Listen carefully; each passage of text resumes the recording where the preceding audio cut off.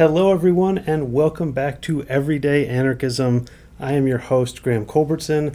This is a very special episode because this show started off with me sitting in a room by myself trying to sound like Mike Duncan and also talking about the work of Mike Duncan.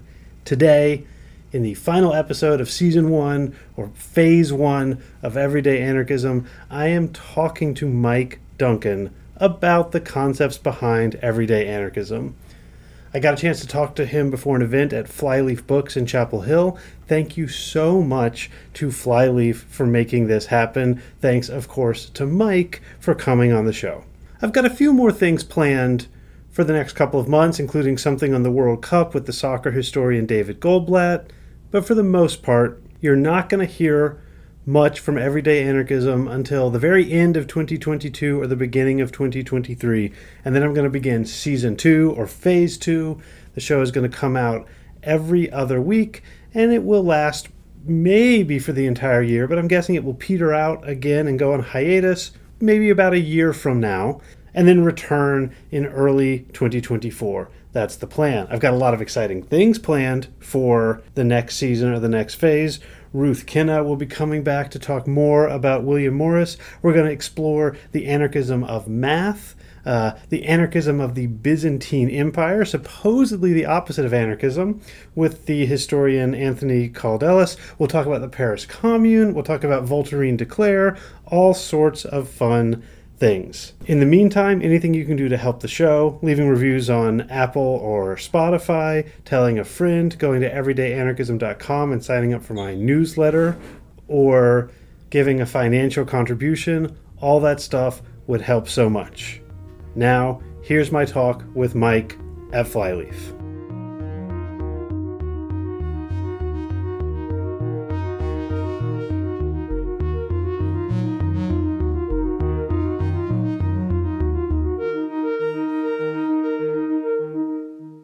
Welcome back to Everyday Anarchism. Mike Duncan, did you know you were on the podcast Everyday Anarchism right now? I have recently become aware that I am on the podcast Everyday Anarchism.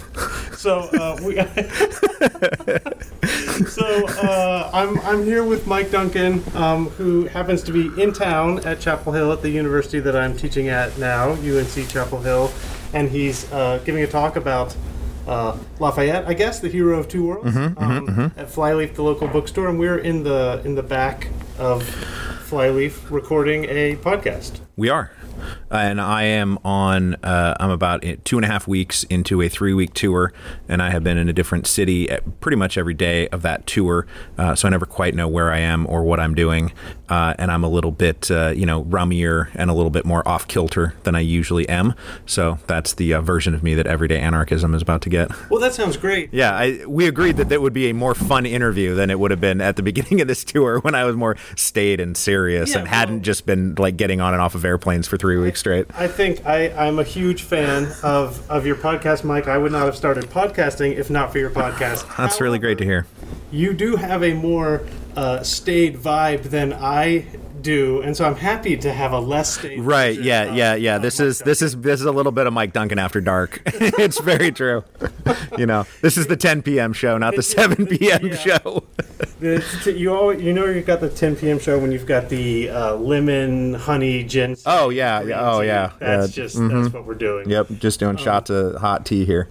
Okay, so I had a few topics drawn up that I didn't get a chance to share with you, but I was going to start by talking to you about, I want to see if you had anything to say in terms of anarchism and the Russian Revolution. I thought we could start there if you want to. I was very unhappy at how little Kropotkin was in the Russian Revolution. I understand that he was living in England, man. He was writing. He's very popular in the Anglo sphere, and I think that when it comes to his actual influence in the Russian Revolution, it is less pronounced than I think that other strains of anarchism and other leaders of anarchism. I think that I love Kropotkin. I've read lots of Kropotkin in my life, but I just kept not seeing him him show up in kind of the reading lists of these various groups, or like who was actually influencing their thinking.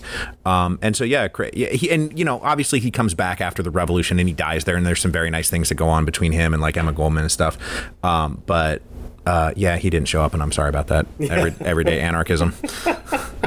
Yeah, I mean, I think you're right in terms of the events that you're covering. It is after the second Russian. If there's the one in 1905, and then there's the two. There's two, revolutions, right, later on. So it's the Kerensky, after the Kerensky Revolution, provisional government, whatever we're calling it, that Kropotkin shows up and is briefly more influential, although it's pretty brief. He's old at this point. He's past his prime. He'd been living most of his life, in exile in various forms, and all of his books had kind of been written by that point. Yeah, there isn't too much of his story, except that, I mean, I like to tell the story that he was, in some ways, perhaps had more freedom under the Tsar than he did under Lenin, except for his immense influence at that point. Lenin knew he couldn't touch him. Goldman, at least, is pretty sure that Lenin would have come for him if Lenin could have gotten away with it. Right. Yeah. I mean, there is a whole thing where, like, having studied a lot of, the repressive police apparatus of the Tsarist regime and the repressive police apparatus of the Soviet regime, and one of them does actually seem quite a bit more broad and deep and effective, right? Because one of the things about the Tsar's police apparatus is that, they would get these guys that are like, they're like chucking bombs at like members of the royal family, and it's just like, year and a half administrative exile, and then you can do whatever you want. Like, it actually wasn't that, like that brutal. They weren't just murdering people wholesale. Like a lot of it was like, I mean, Lenin got 3 years for trying to overthrow the government. So yeah, I think that's probably true that Kropotkin had it easier under Tsar Nicholas than he would have under Lenin.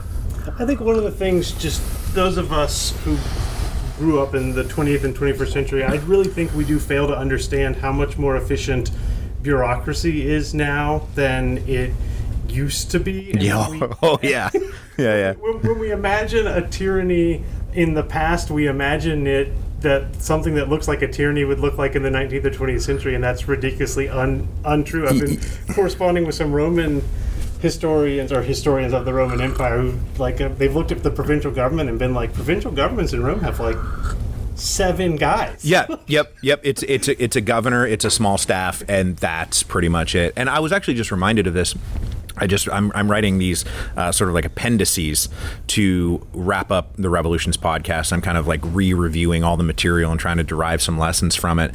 And, specifically talking here again about Tsar Nicholas is their censorship regime. I did wind up reading quite a bit, I don't even think like a full book on this, but it was a big part of one of the books that I read.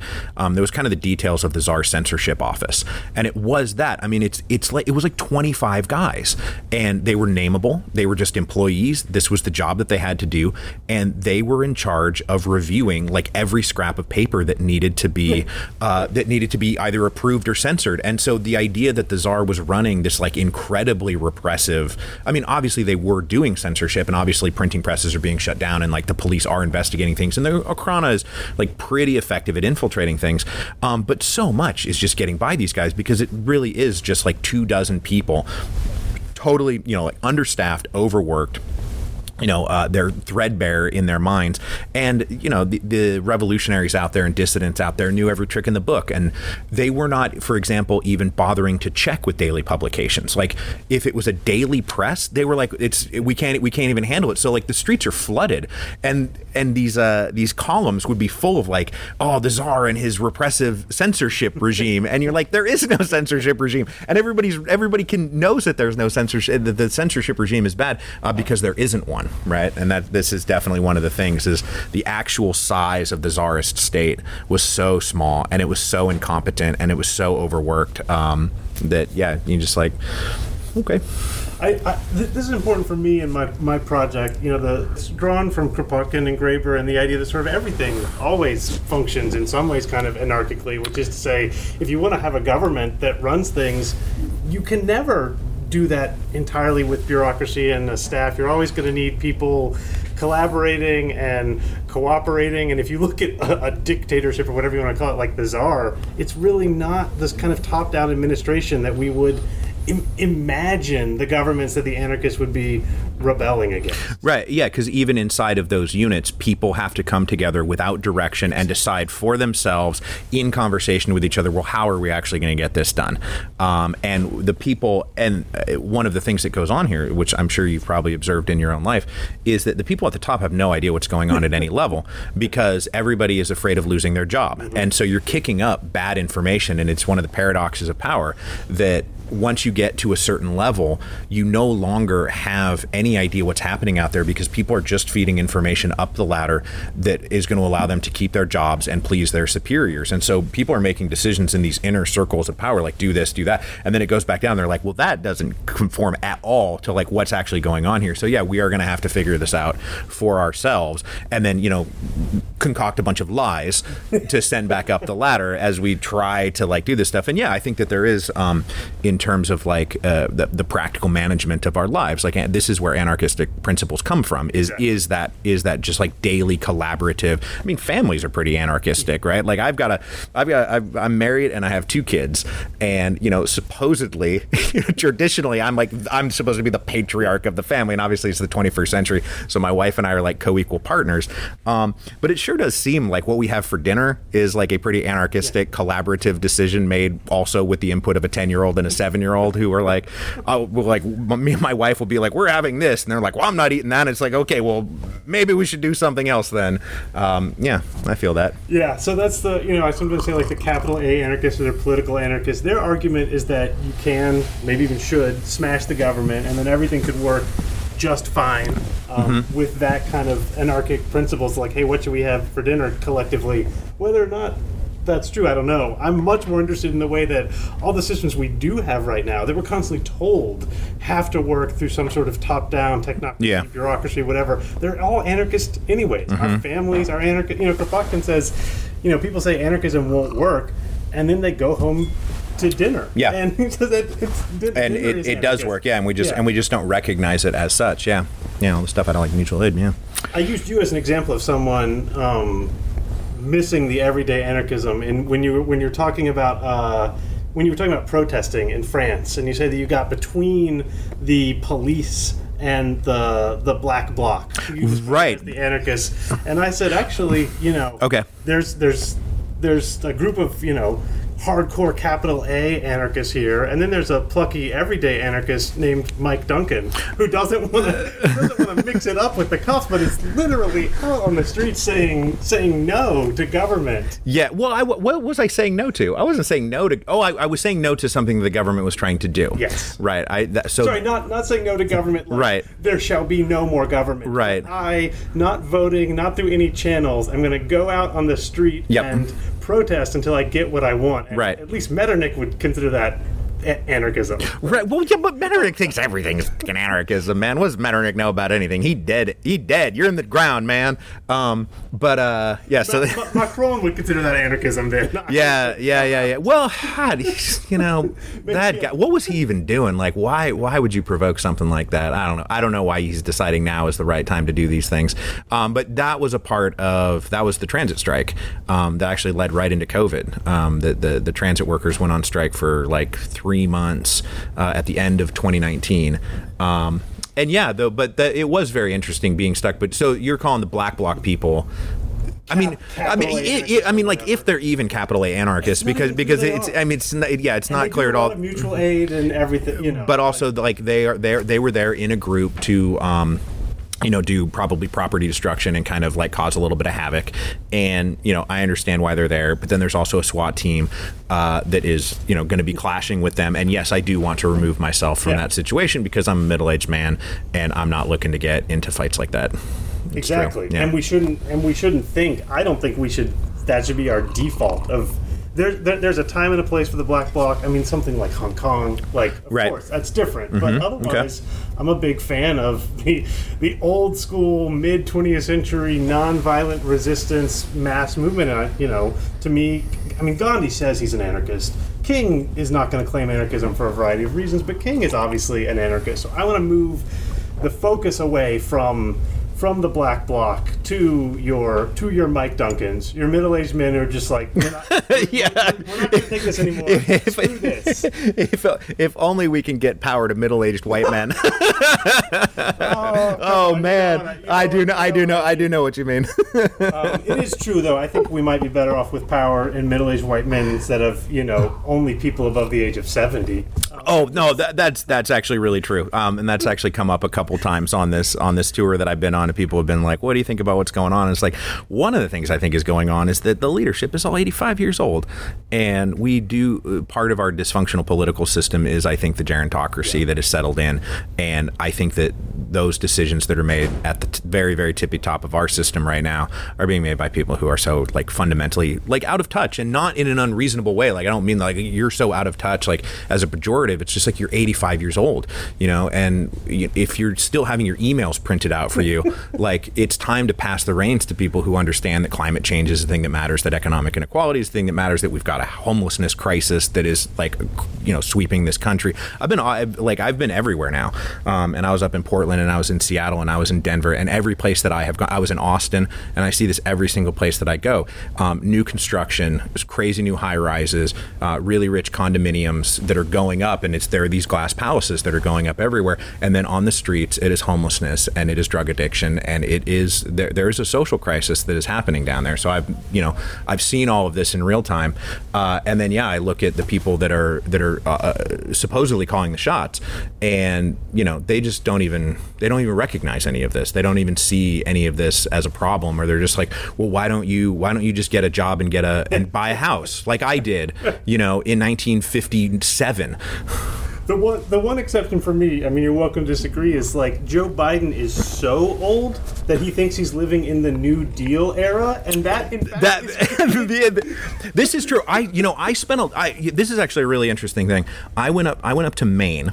And I was the keynote speaker for a gala fundraiser for the Henry Knox Museum. They invited me up here, and it was these very nice old people who were doing this benefit and who summered up in Maine. Like, just imagine the kind of old people who summer in Maine. These are the people who are hosting me, and most of them were Republicans. And I'm talking to them, and they're feeding me their version of what America looks like. The cities are in decay, and we're being overrun by illegal immigrants, and I'm sort of like nodding along with this. And one guy actually said, and why couldn't, we got to finish the wall. And this is the point where I stopped being polite and just burst out laughing. And I was like, what are you talking? No, the wall, what the fuck are you talking about, man? But one of the things that happened in there is I started talking to them about what I've seen out there on the road, and putting it in New Deal terms. Like, what we need is a robust government response to this social crisis. Like, you're saying that America is falling into decay. What if I granted that proposition and told you that a very good solution to this is the New Deal? And they all grew up in the 40s. And so they grew up under the umbrella of the New Deal. And when I put it in those terms, they were like, oh yeah, because when they think back nostalgically on their childhoods, that is the New Deal era. This is an era of big government. This is an era of mass unionization, which right now they would probably all say that the unions are the death of America. But it's like, when you chart their description of the decline of the United States and you chart the decline of union membership in the United States, they sync up. I don't know if anybody's ever noticed this out there on the right, but they do sync. I mean, it's obviously a correlation that has a little bit of causation, because we lost a robust middle class and institutions that actually fight for people that are not at the very tippy top of the socioeconomic ladder. Yeah, that seems so obvious, and it does seem like that. People are wandering around looking for an answer to this problem, and I mean, I have lots of answers. I have more futuristic type answers, like UBI and that sort of thing. Sure. But it just seems like the fucking New Deal. Run that shit again. Just let's. A lot better than what we got. And and I would love to see it, because right now I don't see sort of this. We're living in this like post neoliberal era where I think that to the extent that neoliberalism had answers to anything, they've all petered out. It's just clear it's a dead ideology that's not really doing its work. And this, I was just talking to my friend who lives in Atlanta, but we lived in Washington, and he grew up in Portland. So that's where we're from, is the Pacific Northwest. And so when we look at Seattle and we look at Portland, we see places that, Microsoft came into, Amazon came into, these major tech firms. This is the same thing that's going on in San Francisco. And the cities that we grew up in have become just like exponentially wealthier than they were, to the extent there's a GDP. I guess it wouldn't be gross domestic product, but like to the extent that there is a wealth measure of, say, King County, which is where Seattle is. It's grown so much. And at the same time, we've got people wandering around who are too poor to find a place to live. And you would think if you had a place with that much money in it, where that much cash has been poured into this region, that one of the things that could be going on is, oh yeah, this is Seattle. This is one of the richest cities in the country. Everybody's got a house here. Everybody's got enough to eat. Like this is a utopia in that way, because we have the resources to do it. Jeff Bezos has the resources to make Seattle a humane place to live, and instead it's the other thing. So clearly relying on like the benevolent generosity of billionaires to answer our social problems, we can see in real time that it is failing every day. It is not getting any better. And until there's some kind of, and this is where, look at where we are now, man. We're supposed to be talking about anarchism, and I'm getting ready to pitch you again on a large scale government intervention, because this is sort of where my values always wind up taking me, because I'm not sure that a completely sort of decentralized, like non-existent state apparatus is going to solve the problem that I see, which is having dignified lives for every citizen and every human being that's on this earth. Yeah, so this topic has come up, Mike, with almost every, like, I don't want to say, like, serious-minded, left-leaning, but non-anarchist person who comes on this show. I mean, look, even Kim Stanley Robinson, who is pretty much an avowed anarchist, he was like, Graham, I hate to say this, but we need some sort of Keynesian New Deal type thing, because we had our chance to run some kind of anarchist playbook maybe in the 60s, and we didn't. They didn't, and I think that it happened for a variety of reasons that makes it so insanely difficult to do it. Well, since we're here, maybe I can ask you this, because I've always had this question, which is, okay, so COVID comes through, right? And I'm sure you've thought a lot about this. So what happens in a global pandemic like this, where you need to have public health measures and people need to do things that maybe they don't feel like doing on their own? And it does, like when I was going through 2020 and 2021, it did seem like, I don't need like a coercive police state, running. But as we decided, like, there is no such thing as a truly coercive police state in that way. But if America had left decision making to all individuals, like, doesn't COVID just sweep through us and annihilate us because there aren't enough centrally agreed upon rules that are being handed down and enforced to keep public health the way it is? So what's the anarchist answer to COVID? So I have a short, again, this came up a lot in the early days of this podcast. Yeah, I'll bet. I'm not a religious listener of the show, so I haven't listened to these episodes yet, and I'm very sorry about that. I will certainly, if you want to just direct me to the episodes where we talk about this. Yeah, no, I mean, it's good because, so actually I had my dissertation director on the show, and he and I, hashed this out. Okay. And he, his take is basically like, it simply wouldn't work, and I guess what I sort of ended up with arguing with him is something that's public health can and should be completely decentralized, and the invention of public health was by people like Jane Addams, who was not an anarchist, was merely a nonviolent Tolstoyan, which is to say an anarchist who doesn't use the word. And right. Anarchists invented public health, and eventually it got taken over by this medical establishment and got integrated into all of the halls of power, and so far fine, I guess. Once you've done it that way, when something like COVID comes along, you can't defeat the pandemic with mutual aid. You can't defeat the pandemic in a decentralized way because you have destroyed every path for decentralization. So this is like, do I think we could have handled COVID in a totally anarchist way when it showed up? No, absolutely not. Do I think if we had decided to run public health the way it was invented in the late 19th century in a fairly anarchist way and had it all be decentralized, could we have handled COVID a lot better? Yes. Yeah. If that makes any sense. Yeah. I mean, but basically, like, the conditions of 2020, like, we all live in the real world, and so you just have to understand, like, this is the system as we're facing it. All right. And I would, I still couldn't believe my neighbors who just seemed like they wanted to just round up everyone who wasn't wearing a mask and put them into prison. And I tried to explain to them that actually would cause a lot more COVID than just letting those people range free. Right. Yeah. It's like top-down police. Yeah, but I mean, but I did it. It was very interesting because I did the year of COVID.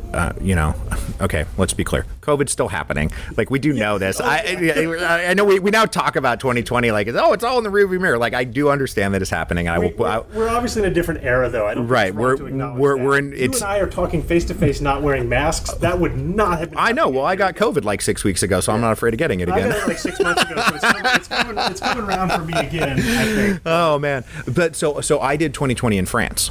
And so I watched sort of the difference between the U.S.'s response to COVID and France's response to COVID. And, if you know anything about sort of like how political systems exist and do comparative political systems, France is a model of a highly centralized national state. Like, everything is run out of Paris. It's departments. It's not even like Germany is even a federal system.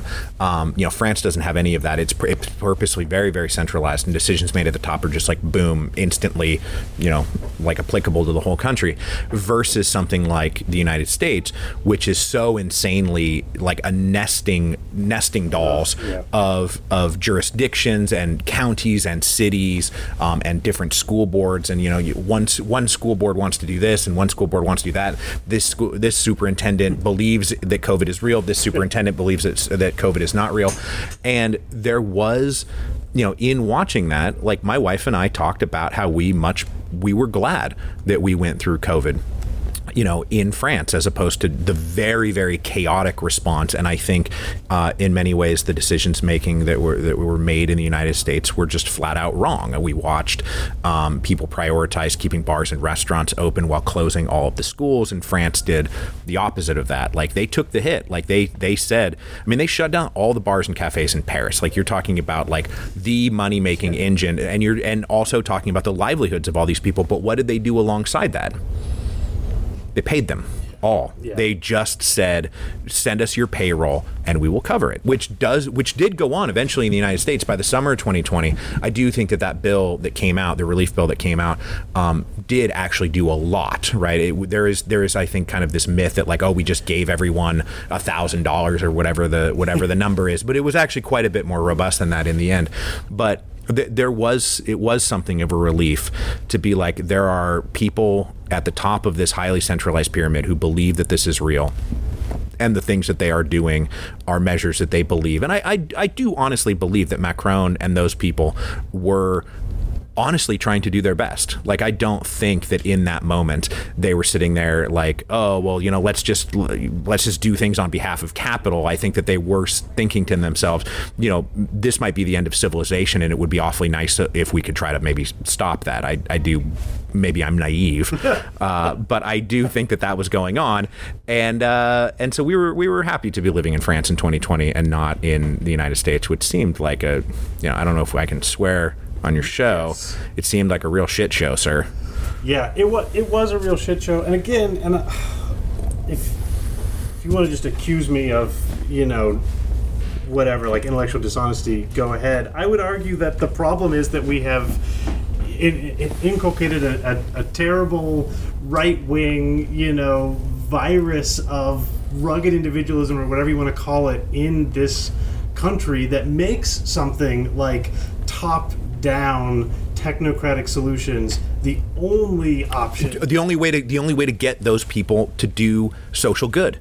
Yes. Because you basically have to impose the idea of social good on them. But then my argument is... I think I know where this is going. My argument is it's actually a lot of people on the left, or whatever you want to call them, the technocrats, the Obama types, whatever, who cannot imagine someday reaching those people and bringing them into some sort of mutual aid, but just thinking like, you know what, we need experts and there's idiots on both sides, and we just got to put those idiots in jail or restrain them in some way, or threaten them that they're going to lose their jobs and starve and die, and that's okay because we are right. Right. Man, does that solution look necessary in 2020. But it sure as hell wasn't necessary when you started running that playbook in 1980 when you were Ronald Reagan. Right. And then you create the only option is a Macron-style solution. Although, again, Germany in some ways did pretty well with it was a federal system, but it's the Germans, man. Like the Germans did fine,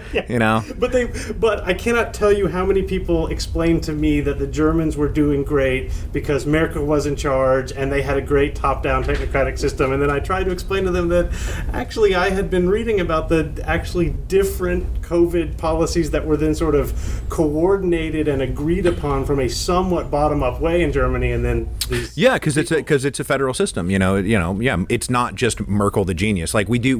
Yeah, I think you're right that like liberal technocrats have this desire to create heroes of those. They tried to turn Fauci into which happened because the right was trying to turn him into this villain. So it became like we must protect Fauci at all costs. But it's like they're just people. Yeah. So this is another way that I, again, perhaps unwisely, I want to serve as like a gadfly to point out all the ways that science has gone wrong and Fauci has made mistakes, which I would take Fauci over anyone else in terms of making decisions during the pandemic. But he's not a fucking saint. Exactly. He's not. We should not worship him. We should not worship science. We should not worship Barack Obama. We should not worship the Democratic Party. We should not worship Vladimir Zelensky. But I see Team Red and Team Blue, and of course I'm going to throw my lot in with Team Blue. But I don't want to be on a team in that sense in either way. And I feel like the average moderately affluent, highly educated, white liberal in my position does just want to be in that team and would maybe be happy with the new Civil War if they were sure they were going to win. I mean, maybe that's going too far, but sometimes doesn't it seem to you like the left-wingers wouldn't mind an American Civil War also, or they at least would be happy if Texas sank into the ocean? Yeah, I mean, the people who I see eager for a civil war are on the right. Okay. Sure. Like more than the left. What I see on the left, and not really in really left spaces, you don't see it. Like I don't really get it that much. Right. But there is that sort of from centrist liberals being like, oh, maybe we should just let the Confederacy secede. Yes. I'm so sick of dealing with these people. Why not just let them go? And you're just like, do you know how many good people you would be trapping behind the lines if you did something like that? And this is like why I don't want a civil war. Yeah. Why I'm not sitting here saying we need a national divorce, because the divide in this country, in the United States right now, seems to be very like rural urban. And Atlanta exists, and here we're in Chapel Hill. This exists. Austin exists. People in Houston exist. And if you just say oh yeah, Texas, go off and do whatever you want, and not even have anything resembling a civil rights regime keeping Abbott in check, I'm not willing to cast those people into the sea like that just so that I can have so I can feel like I don't want to deal with that problem anymore. So I see it being said, but I don't think that any white affluent liberal actually wants civil war, because... But they do want the moral high ground in a way that I don't want to cede them. Yeah, well, they've certainly got the moral high ground over most of the Republican Party. Yeah, I mean, not all of them, but for sure they do. But the myopia that exists in that group, and I say this knowing these people very well because this is where I come from. Yeah. These are my people. Yeah. Is that they want to have the moral high ground compared to everybody, and they're like, we're right, and because we are opposing the Republican Party, that means that whatever we believe must be the best and greatest thing that is out there. And I think that that's not actually true, and they are as open to critiques as anything. The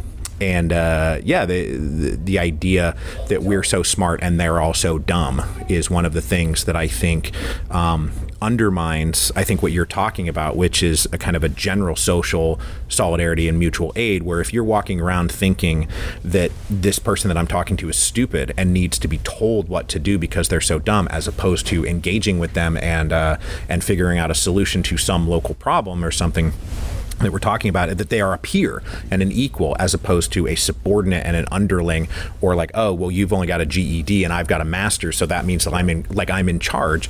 There are lots of situations that I have been in with my advanced degree where I'm absolutely looking to the dude with the GED to lead the way on something because I don't know anything about how to get across this river, let's say. And I think that does go on a lot, and there is a kind of a passive aristocratic mentality that is destructive of the kind of mutual aid that you're talking about, which I think, getting back to like your rugged individualism that America has, is liberalism does celebrate individualism so much. But we can't, we can get back to what, this is straight out of Bakunin, which is that we can't be individuals unless we're in a group. Mm-hmm. Yes, where exactly. if you take a human being and just stick them in the wild as an individual, first of all, they're dead in like 2 days, right? They're not actually going to live through that. But unless you have somebody to talk to, unless you have language to actually express your thoughts, unless you're able to get other things that express your own individualism, you need a group. You need to be in a group to have something like that happen. And that's the part that America is missing, is not individualism solely as, I'm going to get mine, and this is a fight tooth and nail of all individuals against all individuals. That's not actually how humans work, and that's also not how we've been evolutionarily selected. If the true rugged individualists of our gene pool were weeded out like 5 million years ago because they were like, I'm going to go do my own thing, and then we never saw them again because they just wandered off into the forest and died. Well, the people who stuck together and worked together actually made the species into a virus that took over the entire planet and then ruined it. Oh,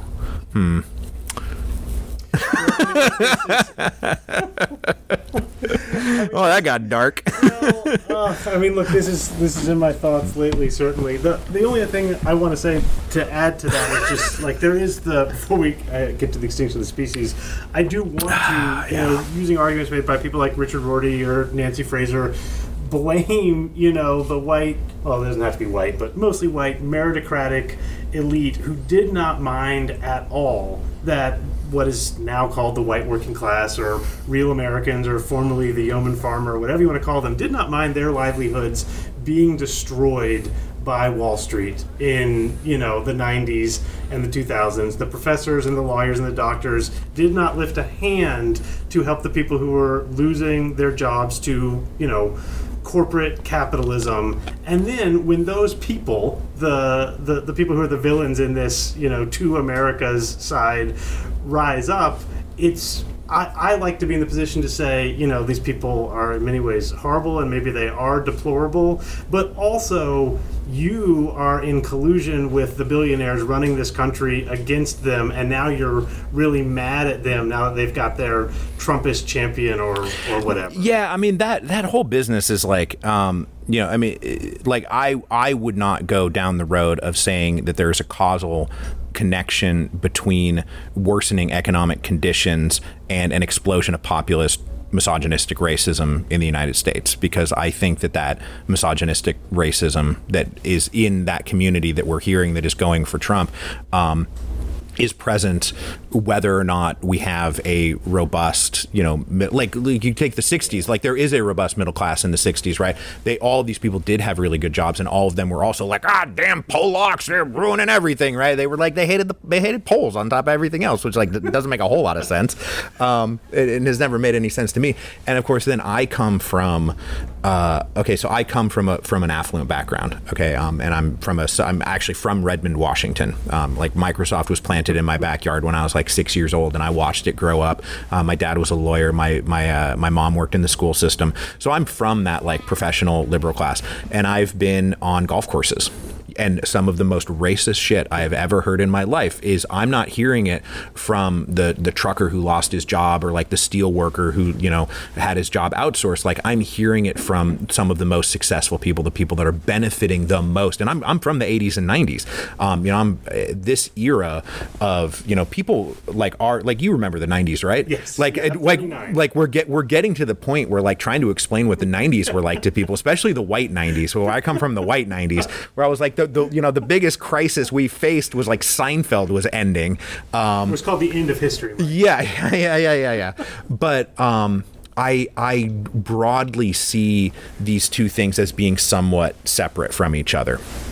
And so I don't call it a backlash at all, because I think what we're seeing right now is a return to form. It's to the extent that it's a backlash to the 60s, like it kind of is, but that is saying like, oh, well, if it wasn't for civil rights, or if it wasn't for gay rights, or if it wasn't for the women's liberation movement, then like we wouldn't be saying and doing the things that we were doing. It's like, but you were saying and doing all of those things for like 400 years, which is why there was a civil rights movement, and why there was women's liberation, and why there was a gay rights movement, which happened in the middle of that. And now we're sort of reverting to form. But, I think that the sort of the economic distress argument of explains a little bit of the energy behind Trump, but I think that stuff, those mentalities are existing free and clear of whether or not you're a winner or a loser in today's economy. And if you get into those cigar rooms, those whiskey bars, that those guys,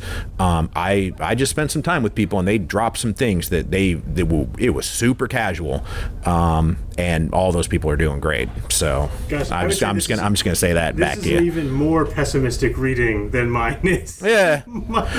Okay. Well. Here's my positive reading, though, is that I think that all of this is invented by the human mind, and I think that all of it. I don't think that any of this stuff is necessarily genetically encoded on the human race. I don't think that this is like racism and misogyny. A world of vast economic inequality and cruelty against each other, I don't think is akin to the oxygen, or the need to eat food or sleep once per day, or have our hearts beat, which are all like very natural things that we can't actually escape. I think that a lot of this stuff is inventions and social inventions, and because they exist socially, and because they are things that we have created, they can be uncreated. Like, I do think that a lot of this stuff could be deconstructed. I grew up on Star Trek, right? And Star Trek is obviously is a utopian future, and it took a nuclear war for them to get there. And the more that I watch Star Trek now, the more I'm like, yeah, but is that really something we can do? Just be like, screw it, we don't have money anymore. But I definitely maintain a very hopeful stance that we can keep hammering away at these things and knocking them down. And I think that in a lot of ways, I mean, we are going through a very sort of depressing reactionary phase, and we are living in a bit of an age of reaction right now. And I think that a lot of the motor force of it's very clear that Republicans, especially the MAGA movement, are on offense, and liberals and the Democrats are just playing defense. It's like it's a holding move for them. It's a rear guard action to try to hold the line.